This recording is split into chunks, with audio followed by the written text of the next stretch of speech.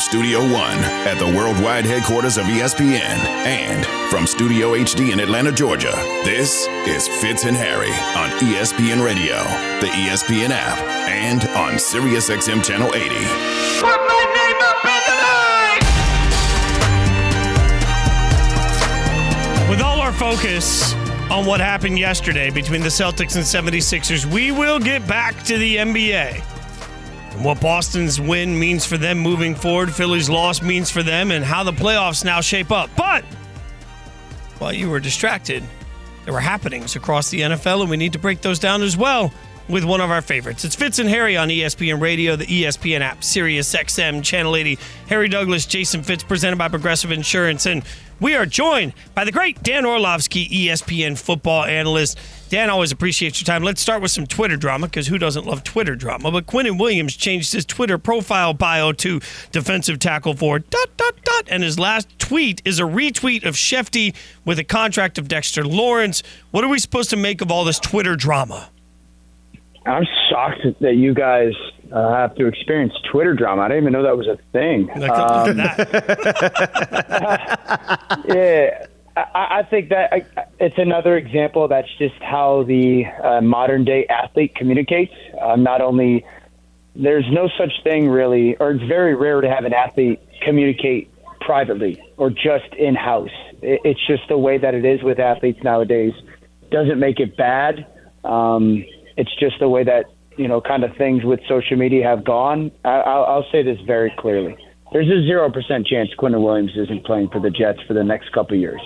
Joe Douglas, their general manager, drafted him. He's an offensive lineman at heart. So, especially with Robert Saleh's scheme, Quinnen Williams is going to be a Jet. It's just when he gets paid, not if. No, I agree with you, Dan, and he's a major part of what they want to do defensively. 18 sacks in the last 2 years, 12 last year from that D-tackle position. It was just phenomenal. But I want to pivot to, the San Francisco 49ers, who Sam Darnold plays for. If he's the quarterback for the San Francisco 49ers the entire year, what kind of season do you think that team could have? They're still very much so NFC Championship contenders. I think for a couple of reasons, Harry. Number one, we all know the NFC isn't loaded. It's Philadelphia, it's San Francisco as the 1-2s. And then there's a group of teams that Seattle, Detroit, Dallas that are probably in that next tier. All are gettable. I think the second thing is this. I'm not telling anybody that San Francisco is a very good roster offensively and the pieces that they have. But I'll focus on Sam. I don't think it's even a conversation. Sam is a more physically talented player than Jimmy Garoppolo. And Jimmy Garoppolo is a good NFL quarterback. Sam is more physically talented. Sam has never, ever, ever been in this situation like San Francisco is with the play calling and the people around. I would not be shocked at all if they won and Sam plays the whole season, are right there for the NFC Championship game. And two, he has a season similar to like Geno Smith did last year with Seattle and revitalizes his name. Would not be shocked at all. No, and Dan, I will go ahead and say this. I feel the exact same way that you do. And number one, I don't think Sam Darnold has been surrounded with the guys that he's going to be surrounded with in San Francisco. You mentioned the play calling abilities of Kyle Shanahan. I think this will be the best situation he's been in that case as well. But also, you talk about the athleticism. We got to remember, I don't know if it was last year or the year before, Sam Darnold and him scoring touchdowns from a rushing perspective was right up there with running backs in the National Football League. So the athleticism that he has in an offense that requires a quarterback to move a lot, I think is going to also be a strength of his, which it may not have been in the past because of the schemes that he was in. But so let me ask you guys a question then based on that. And I'll just throw this out to Dan first, but both of you guys. What's the right way then? If you've got Sam Darnold, who you think could lead you, you've got Trey Lance, who wants the opportunity to lead you, and you have Brock Purdy, who did lead you but is injured, how are you supposed to handle this summer at the quarterback position, Dan, if you're the 49ers? I think depending on what Brock does health-wise, that's the number one starting point. How healthy is Brock Purdy? What does his elbow kind of allow him to do? And I'm not a doctor, Jason. So, like, what is he? Is there a fear of re-injuring this thing once you get into September, October? Because I do think that if Brock Purdy is all healthy, and Shefty actually said this last week on NFL Live, if he's healthy, he's the guy, right? Like, he's earned that right and opportunity. But if he's not, or there are fear for more future damage to the elbow and you want to take it slow, and it's a two-man competition, so to speak, at least to start the season between Trey Lance and Sam, it is very much so the open competition. Hey, and the guy that's going to go handle the offense and perform the best and tally the football and go kind of be the point guard distributor is going to be the guy. I just would say this. If it's a legit straight-up competition and it's between Sam and Trey Lance, Sam Darnold will be the week one starter for San Francisco. Yeah, I feel the same way. I think, if Brock's healthy, he's going to be the guy. But you also, that injury, you can't just, we're just going to throw him out there because we think he's 100% healthy. You got to kind of be careful with it because, we seen Josh Allen last year not have it severely as Brock Purdy did, but also we can tell he probably, felt it game in and game out. You just don't want to put Brock Purdy in a situation where his football career may be over because he's rushing back to things, especially when you have two other quarterbacks on the roster and you can slow play things. All right, so Dan. Absolutely. Go ahead, Dan, sorry. Go ahead, Jason. No, go ahead. No. I know we should move on, but I have a follow-up to this that I'll throw to you, Dan. Like, what do you do if you're Trey Lance? I mean, I understand that, hey, you just haven't had the opportunity, but if Trey Lance can't win this job, what's his future look like in the NFL? Yeah, it's not promising. I think his future is not promising right now, Jason. I mean, I go back to the draft in Tennessee, and I had thought if someone was going to go try to make a real move for Trey Lance, it would be Tennessee tying Rand Carthon, their general manager, to him because he came from San Francisco. Him knowing that Trey was potentially available and them not taking Will Levis in the first round, and maybe they called, I don't know, there haven't been reports that they did, and not trying to go get Trey, doesn't speak well for what at least the viewpoint in Tennessee and Rand Carthon has for his future. If he can't beat out Sam Darnold, and I think the biggest concern when it comes to the on-the-field stuff for Trey is living in the hypothetical world where either Brock Purdy's the starter and he's healthy, or Sam Darnold and him compete and Sam Darnold's the starter.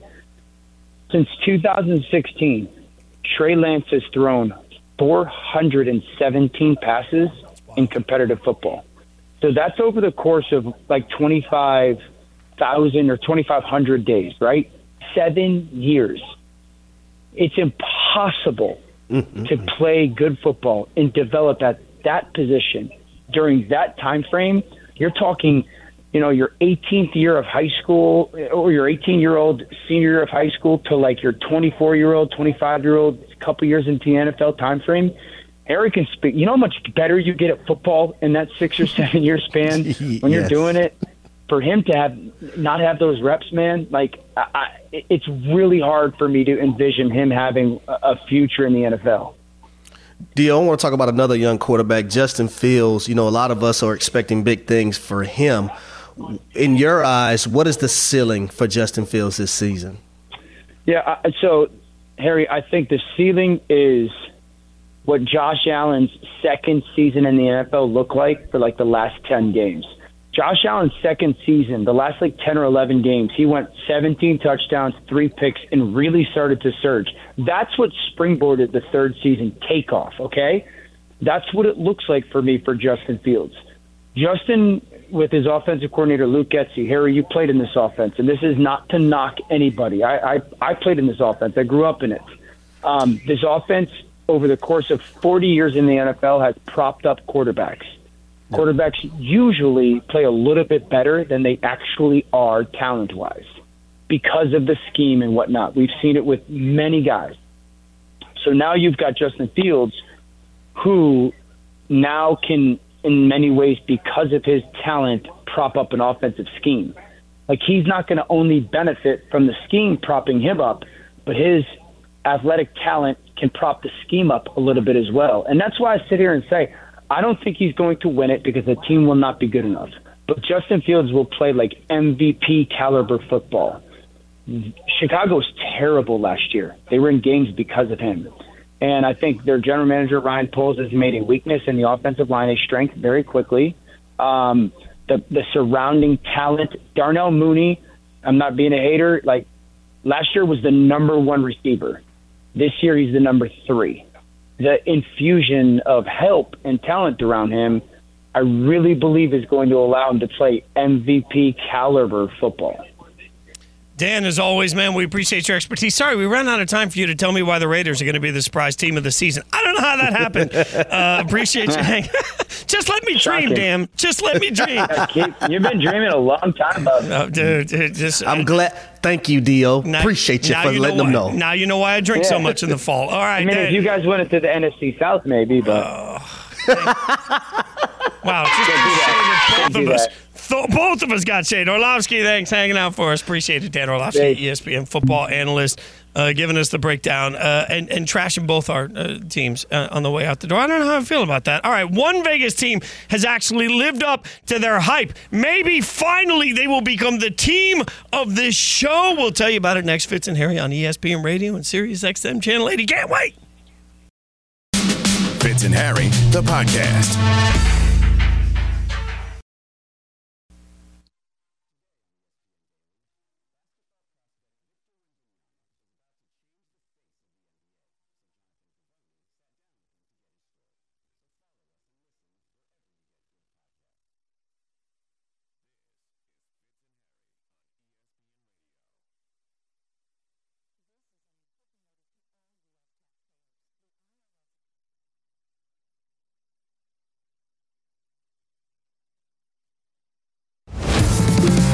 From the top stories in sports. Guys, huge news over here. To the bottom. This is it. Rock bottom. This is 3 Up, 3 Down with Fitz and Harry.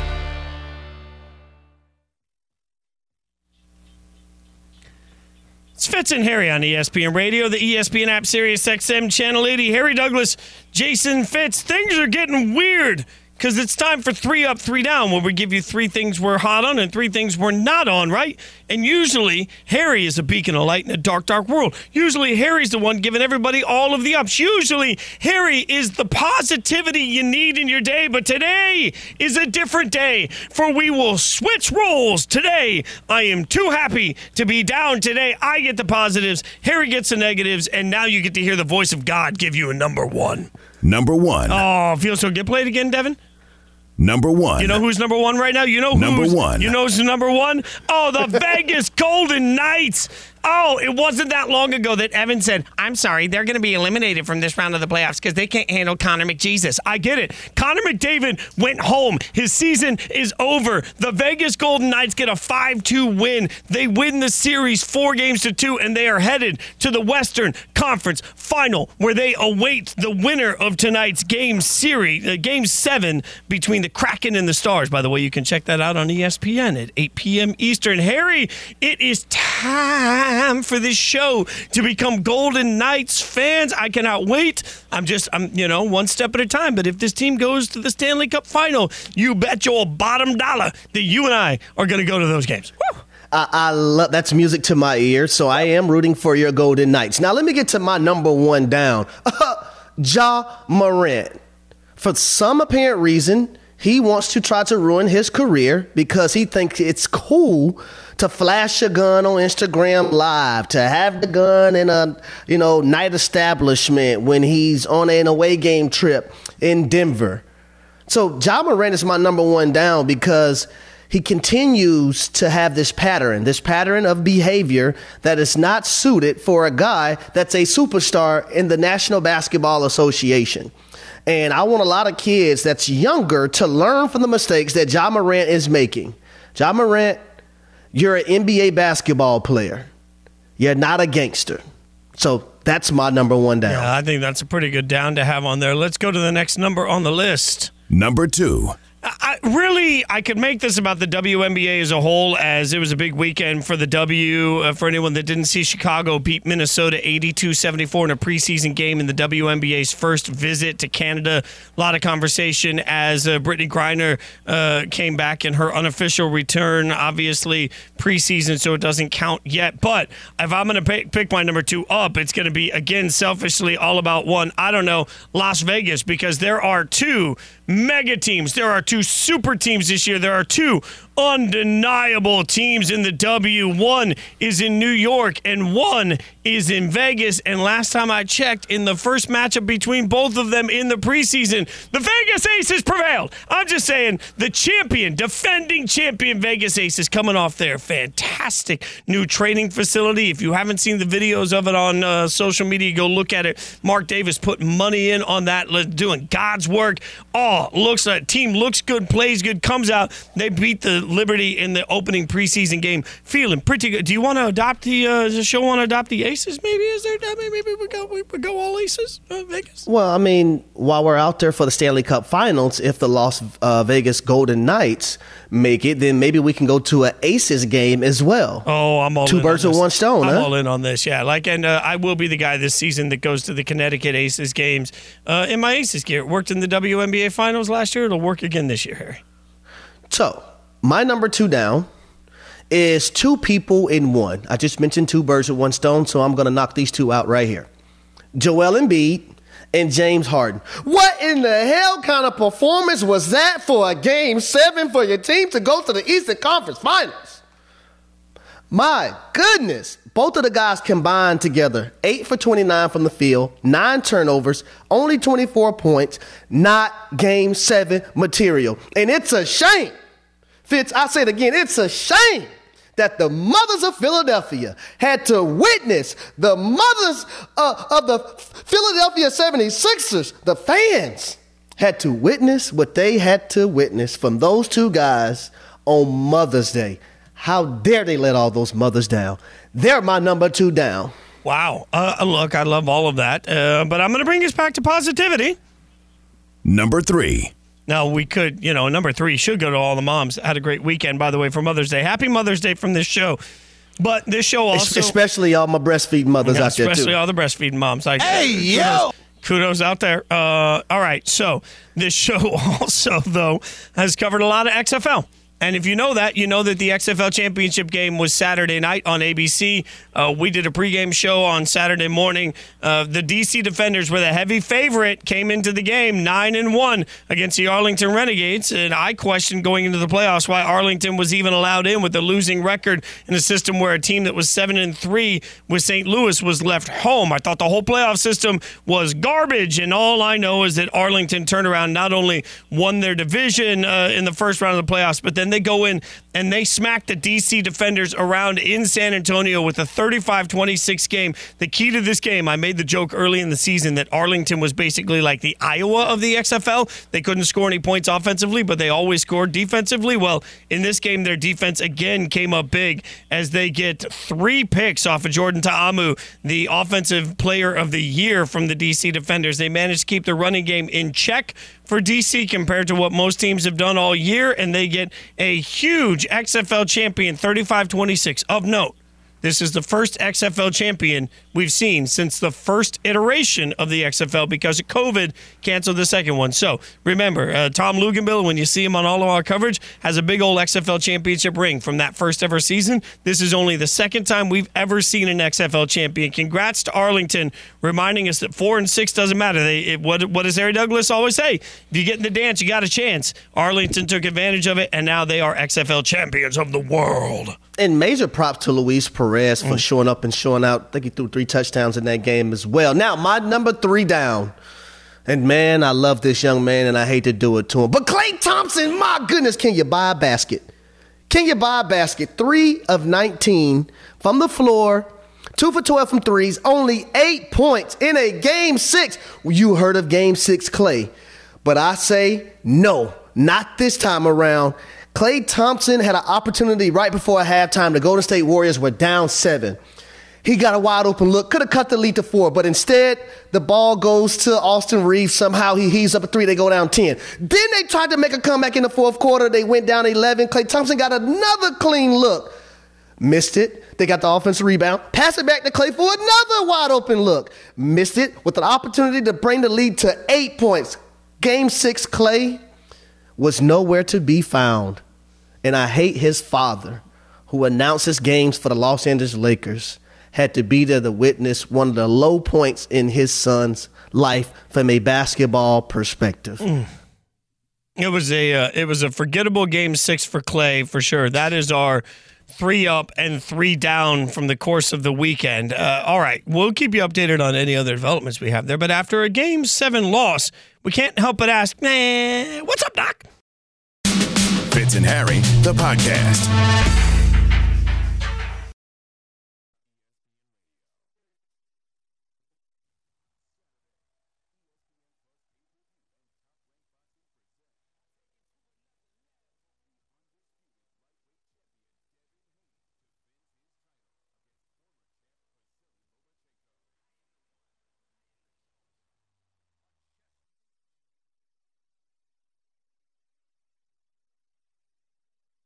The final score at TD Garden, the Boston Celtics 112 and the Philadelphia 76ers 88. Are you planning to be the coach of the team next year?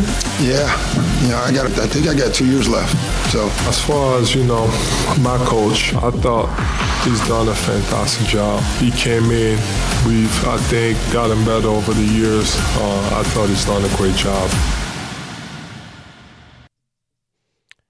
All right, baseball's in full swing. Get tickets to all the action with Vivid Seats. Plus, with basketball and hockey heating up, now is a great time to experience a game. Vivid Seats is proud to be the official ticketing partner of ESPN. From on the glass to in the stands, Vivid Seats has great ticket prices to all the games. Every crack of the bat, every dribble down the court. Watch it all with Vivid Seats. Download the app or visit vividseats.com today. Vivid Seats. Experience it live. That's how this show is going to try and go to a Vegas Golden Knights game. Vivid Seats. Fitz and Harry Douglas, Jason Fitz, presented by Progressive Insurance. Progressive makes bundling easy and affordable. Get a multi-policy discount by combining your motorcycle, RV, boat, ATV, and more. All your protection in one place. Bundle and save at Progressive.com. The question is, what's next with Doc? Right? You just heard as we came back, Doc Rivers was asked about his future with the team, said, I think that I have a couple of years left on my contract. I don't know that there is an easy answer with what to do with Doc. And it's going to be easy today for a lot of people, Harry, to sit in front of a microphone and scream about what should happen. But I genuinely believe this is a complicated issue simply because there's a ton of great productivity, and then there's the glaring stats about being up in series, losing clinching games. They're all very real. So you've got a coach that's obviously done a very nice job of developing talent. You've got a coach that's made the most of the roster that's around him, but you also have a coach that hasn't particularly fared well in Game 7s as we know that, or clinching games as we know. And this all makes it really difficult because right now there are big-name coaches that are unemployed. Like, most of us didn't expect Budenholzer to be sitting here. Most of us didn't expect Monty Williams to be sitting here from the Suns. Most of us didn't expect Nick Nurse of the Raptors to be like. There have been big-name coaches fired. And so right now, if you're the 76ers, you got to ask, above and beyond the accomplishments, do we have the right voice in the room? Well, I don't think Doc Rivers should be let go, especially when you're a superstar player and Joel Embiid won an MVP trophy this season, and he has gotten better each year that Doc Rivers has been there as their coach. Also allowed Joel Embiid to go more to his inside game with his back to the basket and posting up on the block where a guy his size should be. Not saying he has to live there, but where he should be a great amount of time as well. Now, Joel Embiid is such an exceptional talent. He can shoot the three. He can shoot the mid-range. He could play facing up. He could play with his back to the basket. But when you're that big and you're an inside presence, you want to be dominant on that block. And Doc Rivers has helped, Joel Embiid to see that. You don't have to just be a perimeter player at the size that you are. His assists are up. And also, I just think, Embiid's at a level right now where he trusts Doc Rivers.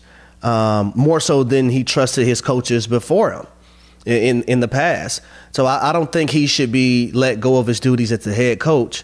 But I also believe we got to remember, man, Doc Rivers played this game for a very long time as well. And he's been coaching for a very long time too.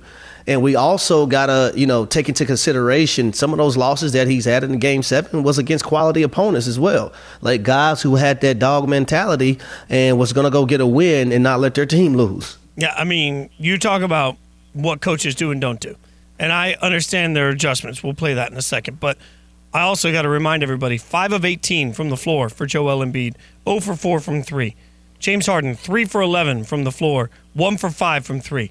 Like, that's not Doc. I mean, shot selection in that situation, not Doc. Like 5 of 18 for Joel Embiid. Now, that being said, Andre Snellings, ESPN NBA senior writer, joined us last hour. This is what he said about Doc and adjustments. Why was the offense kind of so rudimentary? Why was it so much throw it into Embiid? He's getting posted up 17 feet from the rim, and he's turning and trying to, dribble into the whole Celtics defense to score. Why aren't we switching this up a little bit? Why aren't we being more creative? We have other scorers out there. So those are the type of things that even before you get to the long history, you're like, well, Doc, I need answers for this. I need to know why this went down the way that it did. And then when you bring up the history of it's happened before, it gets to be a more difficult conversation. I hear that, Harry. I just think to your point, a coach can only – I'm saying Doc takes part of this blame. I think I've made that clear. But also, it takes that player that has that dog in him, right? Like that player that comes out with the fire of the gods. And I said this earlier, but I'll say it again. In my mind, there are certain stars that it doesn't matter what the coach is calling, what the coach is doing. There are certain guys that we've seen take over Game 7s to say to hell with it. I am going to be the reason we win or lose that. We didn't feel that from any of the 76ers stars yesterday. Well, I would say this. You look at 2008, when he was coaching with the Celtics and Paul Pierce and what Paul Pierce was able to do against the Cleveland Cavaliers, right? He was able to, put his staple on that game and be that superstar player that got his team over the hump. What we seen yesterday from Joel Embiid, and they tried a couple times, to double Jason Tatum off them pick and rolls. But guess what Embiid did? Just let him go right around him and get to a sweet spot and knock baskets down. Now, did they do it the entire game? No, but they tried to do it a few times, and Joel Embiid he wasn't there defensively. Also, Joel Embiid a few times was walking up and down the basketball court, and I'm saying to myself, is he tired or is he just that hurt? But even if you are hurt, you're out there. So no one wants to hear those excuses. But you also went 5 for 18. You had 4 turnovers in that game. And then James Harden only had 9 points. He was 3 for 11 with 5 turnovers. So your 2 best players on your team in a Game 7 game to go to the Eastern Conference Finals didn't show up for you and had 9 turnovers totally, but were 8 for 29 from the field. It's just hard to win like that. But we can't sit up here and say, okay, Doc Rivers didn't do A, B, C, or D in a Game 7 where, they know what you're going to do offensively. They know what you're going to do defensively. It's just a matter of who players are the best. The Boston Celtics had the best duo yesterday, and it was not the Philadelphia 76ers. Jaylen Brown and Jason Tatum accounted for majority of their team's points. And guess what? Embiid and Harden didn't. I mean, if I would have told you on Friday's show that we were going to get 11 points in 20 minutes from P.J. Tucker with some big threes early on. We were going to get 19 points from Tobias Harris, and you were going to get 17 points from Maxey. And you were going to do all of that. Maxey not as efficient as the others, but with a pretty decent level of efficiency. I think we'd have both been like, man, that's contributions from enough other guys at a high enough level that you feel pretty good about it. And the fact is, that was nothing because the 2 stars didn't show. Fitz, let this sink in. Tyrese Maxey and Tobias Harris outscored Joel Embiid and James Harden. Think about that. That just doesn't make any sense. Or let's just say this. Tobias Harris and P.J. Tucker outscored Joel Embiid and James Harden. Like, when you think of it that way, you can make any of these combos you want. I'll also say this. Joel Embiid and James Harden combined had 24 points. That's less than Jaylen Brown had by himself, right? I mean, you start thinking about 24 points less than Jaylen Brown had by himself. Your 2 superstars couldn't even equal the second star in this particular game for the Boston Celtics. That is, like, for all the conversation we've had about Michael on this show, for example, the best equation, or the best way I can relate it here is this is the equivalent of Michael and Scotty both laying an egg in a win-or-go-home game. This is the equivalent of Shaq and Kobe both laying an egg in a win-or-go-home. And we just don't see that. It's a stunning result, and Philadelphia. But guess what? We just seen a LeBron James in a Game 6 in a closeout game, right? Have 30 points, 9 rebounds, 9 assists, but had the mindset from start to finish that he was not going to let the Los Angeles Lakers lose. I mean, that was not the mindset of the two players for the Philadelphia 76ers. You text me right at the beginning of that Lakers game. You're like, LeBron ain't letting them lose. Like, did we ever feel that way about Philly in this game? Never. Like, no. In a game that was close at the half, we never felt that way about Philly. It's stunning to me. The more we talk about it, it is stunning the egg that 2 stars and a Hall of Fame caliber coach all laid on the city of Philadelphia in that game on Mother's Day. All right, one NBA star needs to make a major adjustment away from the court. We'll tell you about it next. Fitz and Harry on ESPN Radio and the ESPN app. Fitz and Harry, the podcast.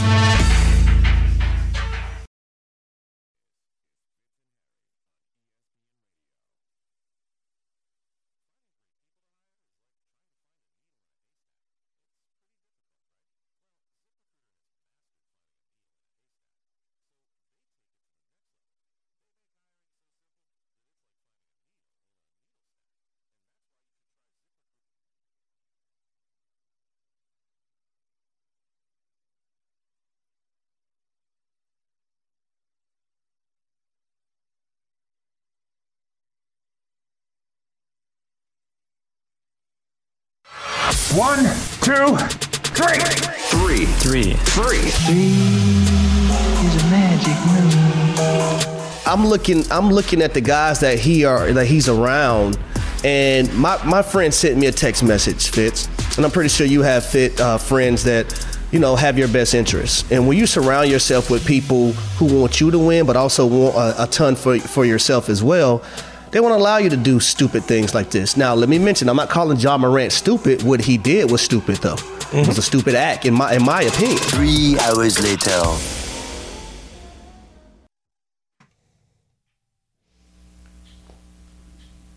It's Fitz and Harry on ESPN Radio, the ESPN app, Sirius XM, Channel 80. Harry Douglas, Jason Fitz. I think the NBA world is still sort of trying to figure out how to process an Instagram video that was out this weekend with Ja Morant. He was on his buddy's Instagram Live, and it appears during the portion of this video that he was flashing a gun. Now, there's still obviously investigation to be done in this process, but he has been suspended from team activities pending a league review regarding a social media video.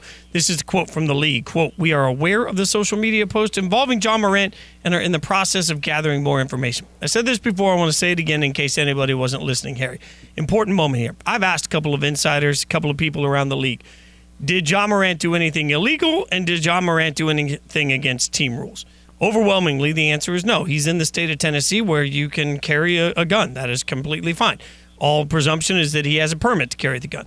This is where people need to stop, slow the roll, and listen for a second, though.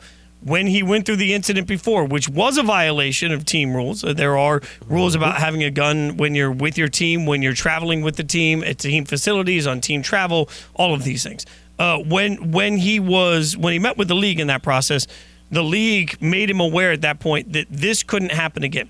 And if it did happen again, where he was showing a gun on social media, it would be a violation of the league's rule towards conduct detrimental. It's a really big umbrella, conduct detrimental. So for anyone saying he's not breaking the law, there's no recourse to this, I will just remind you that the league already viewed this happening again as something that would fall under the umbrella of conduct detrimental to the league, which he was made aware of. So if he does this now, he is, in fact, breaking the rules. As weird as that is, it's a complication I think people really need to slow down and understand when you realize the severity of what we're talking about here. Well, and I think when you meet with the top dogs of the NBA and the commissioner, Adam Silver, the first time around, right, and you show your remorse at the time when we thought he was showing remorse for what he had did when he was out in the Denver nightlife, right? the NBA in that shield, and Adam Silver's not going to let Ja Morant make a mockery of them. So I think when it comes to the discipline, whenever they get to that point, that it's going to be significant because he's already had that opportunity and that chance to show everyone that he is going to stop the pattern that he showed beforehand. I think also when it comes to Ja Morant, I think decision making isn't the best. And I think that's something that he needs to work on moving forward, his decision-making and also who he's around, because who he's around is allowing him he's a grown man and he's making those decisions, but also they aren't checking him in making these bad decisions. And I think a real true friend in those moments would check him and say, hey, you shouldn't be doing this. Don't throw your NBA career away because of stupid things that you may want to do and think is cool now, but really isn't on the back end or beneficial to your career. And you and I have both been very clear. We're lucky to have people in our lives that have had to do that. And I've had to be checked before. First to admit, there's a human element here. But to your point, I think it's also important to remember that, anytime you're caught with your hand in the cookie jar, whether you're a kid actually taking cookies or whether an adult doing something you damn well shouldn't do, you can get away with it once and you can say, my bad. But if you go back and do it again, all of a sudden you're the boy who cried wolf. And Woj, Adrian Wojnarowski, ESPN senior NBA insider, sort of referenced that this morning when he said this on Get Up about the punishment he expects. There was some leniency in that 8-game suspension with Ja Morant, that he met with him in the league office. He took Ja Morant at his word that he was contrite, that he understood that his behavior had to change. It wasn't just the gun incident in the club in Denver. It had been a pattern of incidences with Ja Morant that the league had spent better part of a year plus investigating, that there was a pattern of really disturbing behavior that concerned the Grizzlies, concerned the league, and that an 8-game suspension, it was really just 2 games retroactive, that he let him off fairly easy. I don't think that's going to be the case this time. I think Ja Morant is facing a significant suspension to start next season, if indeed that was a firearm in his hand. Now, Harry, think of it. You won't make a mockery of me. Think of it this way. You and I get the chance to see each other sometimes at the Seaport studio in New York, right? So if we're seeing each other for the first time in a minute in Seaport, you're not paying attention. I take a running start and I come up out of nowhere and I kick you in the no-no places. I might be like, oh, man, my bad. I thought you were somebody else. You're going to buy that. You're going to be like, look, I love you, bro. Like, we're fine. Just don't let it happen again. If a couple of months later I come running up and I, again, just knee you right in the no-no places, and I'm like, oh, man, no, I'm sorry. Like, I really mean it this time. Look, consequences for your actions. Consequence, right? Like, at some point, no matter what, if you sat in front of everybody, and this is one of the to me the easiest to see things about our society, about America, about the way the world works that we live in. We live in a society where you get that time where you can stand up and say, man, I'm really sorry. I did the wrong thing. I'm going to learn from it. We live in a pretty forgiving society once. But if you stand up and you take the mea culpa tour and you go all around and you hang out with Jalen Rose and you hang out, you sit down and you do all these interviews and you say, man, it's just not who I am. And then this flashes up a couple months later, now everybody doubts everything. Oh, really? That isn't who you are? Oh, really? Fitz, I got to tell you a story. So the only time me and my brother actually got into a real fist fight is when he was with the Knicks, I was with the Atlanta Falcons, and he wanted to do something that I think was stupid and would have probably been detrimental to his career. We got in a fist fight about it. That's how great of a brother I am, but number one, a friend as well, because I didn't want my brother to do something that could have cost him. We got in a fist fight, literally. And sometimes it takes that. When you are a great friend to someone, outside of him being my brother, it was also friendship and not letting him do something stupid. At the end of the day, Memphis needs to look around and say, what will send a message? If a suspension, if a $40 million loss from not making the All-NBA team, if those haven't sent a message, what will? That's what we'll hopefully get an answer on. What I know is the ESPN Radio will keep you updated all day. Thanks for listening to Fitz and Harry. You've been listening to the Fitz and Harry podcast. You can listen to the guys live weekdays from noon to 3 Eastern on ESPN Radio. And you can watch on the ESPN app.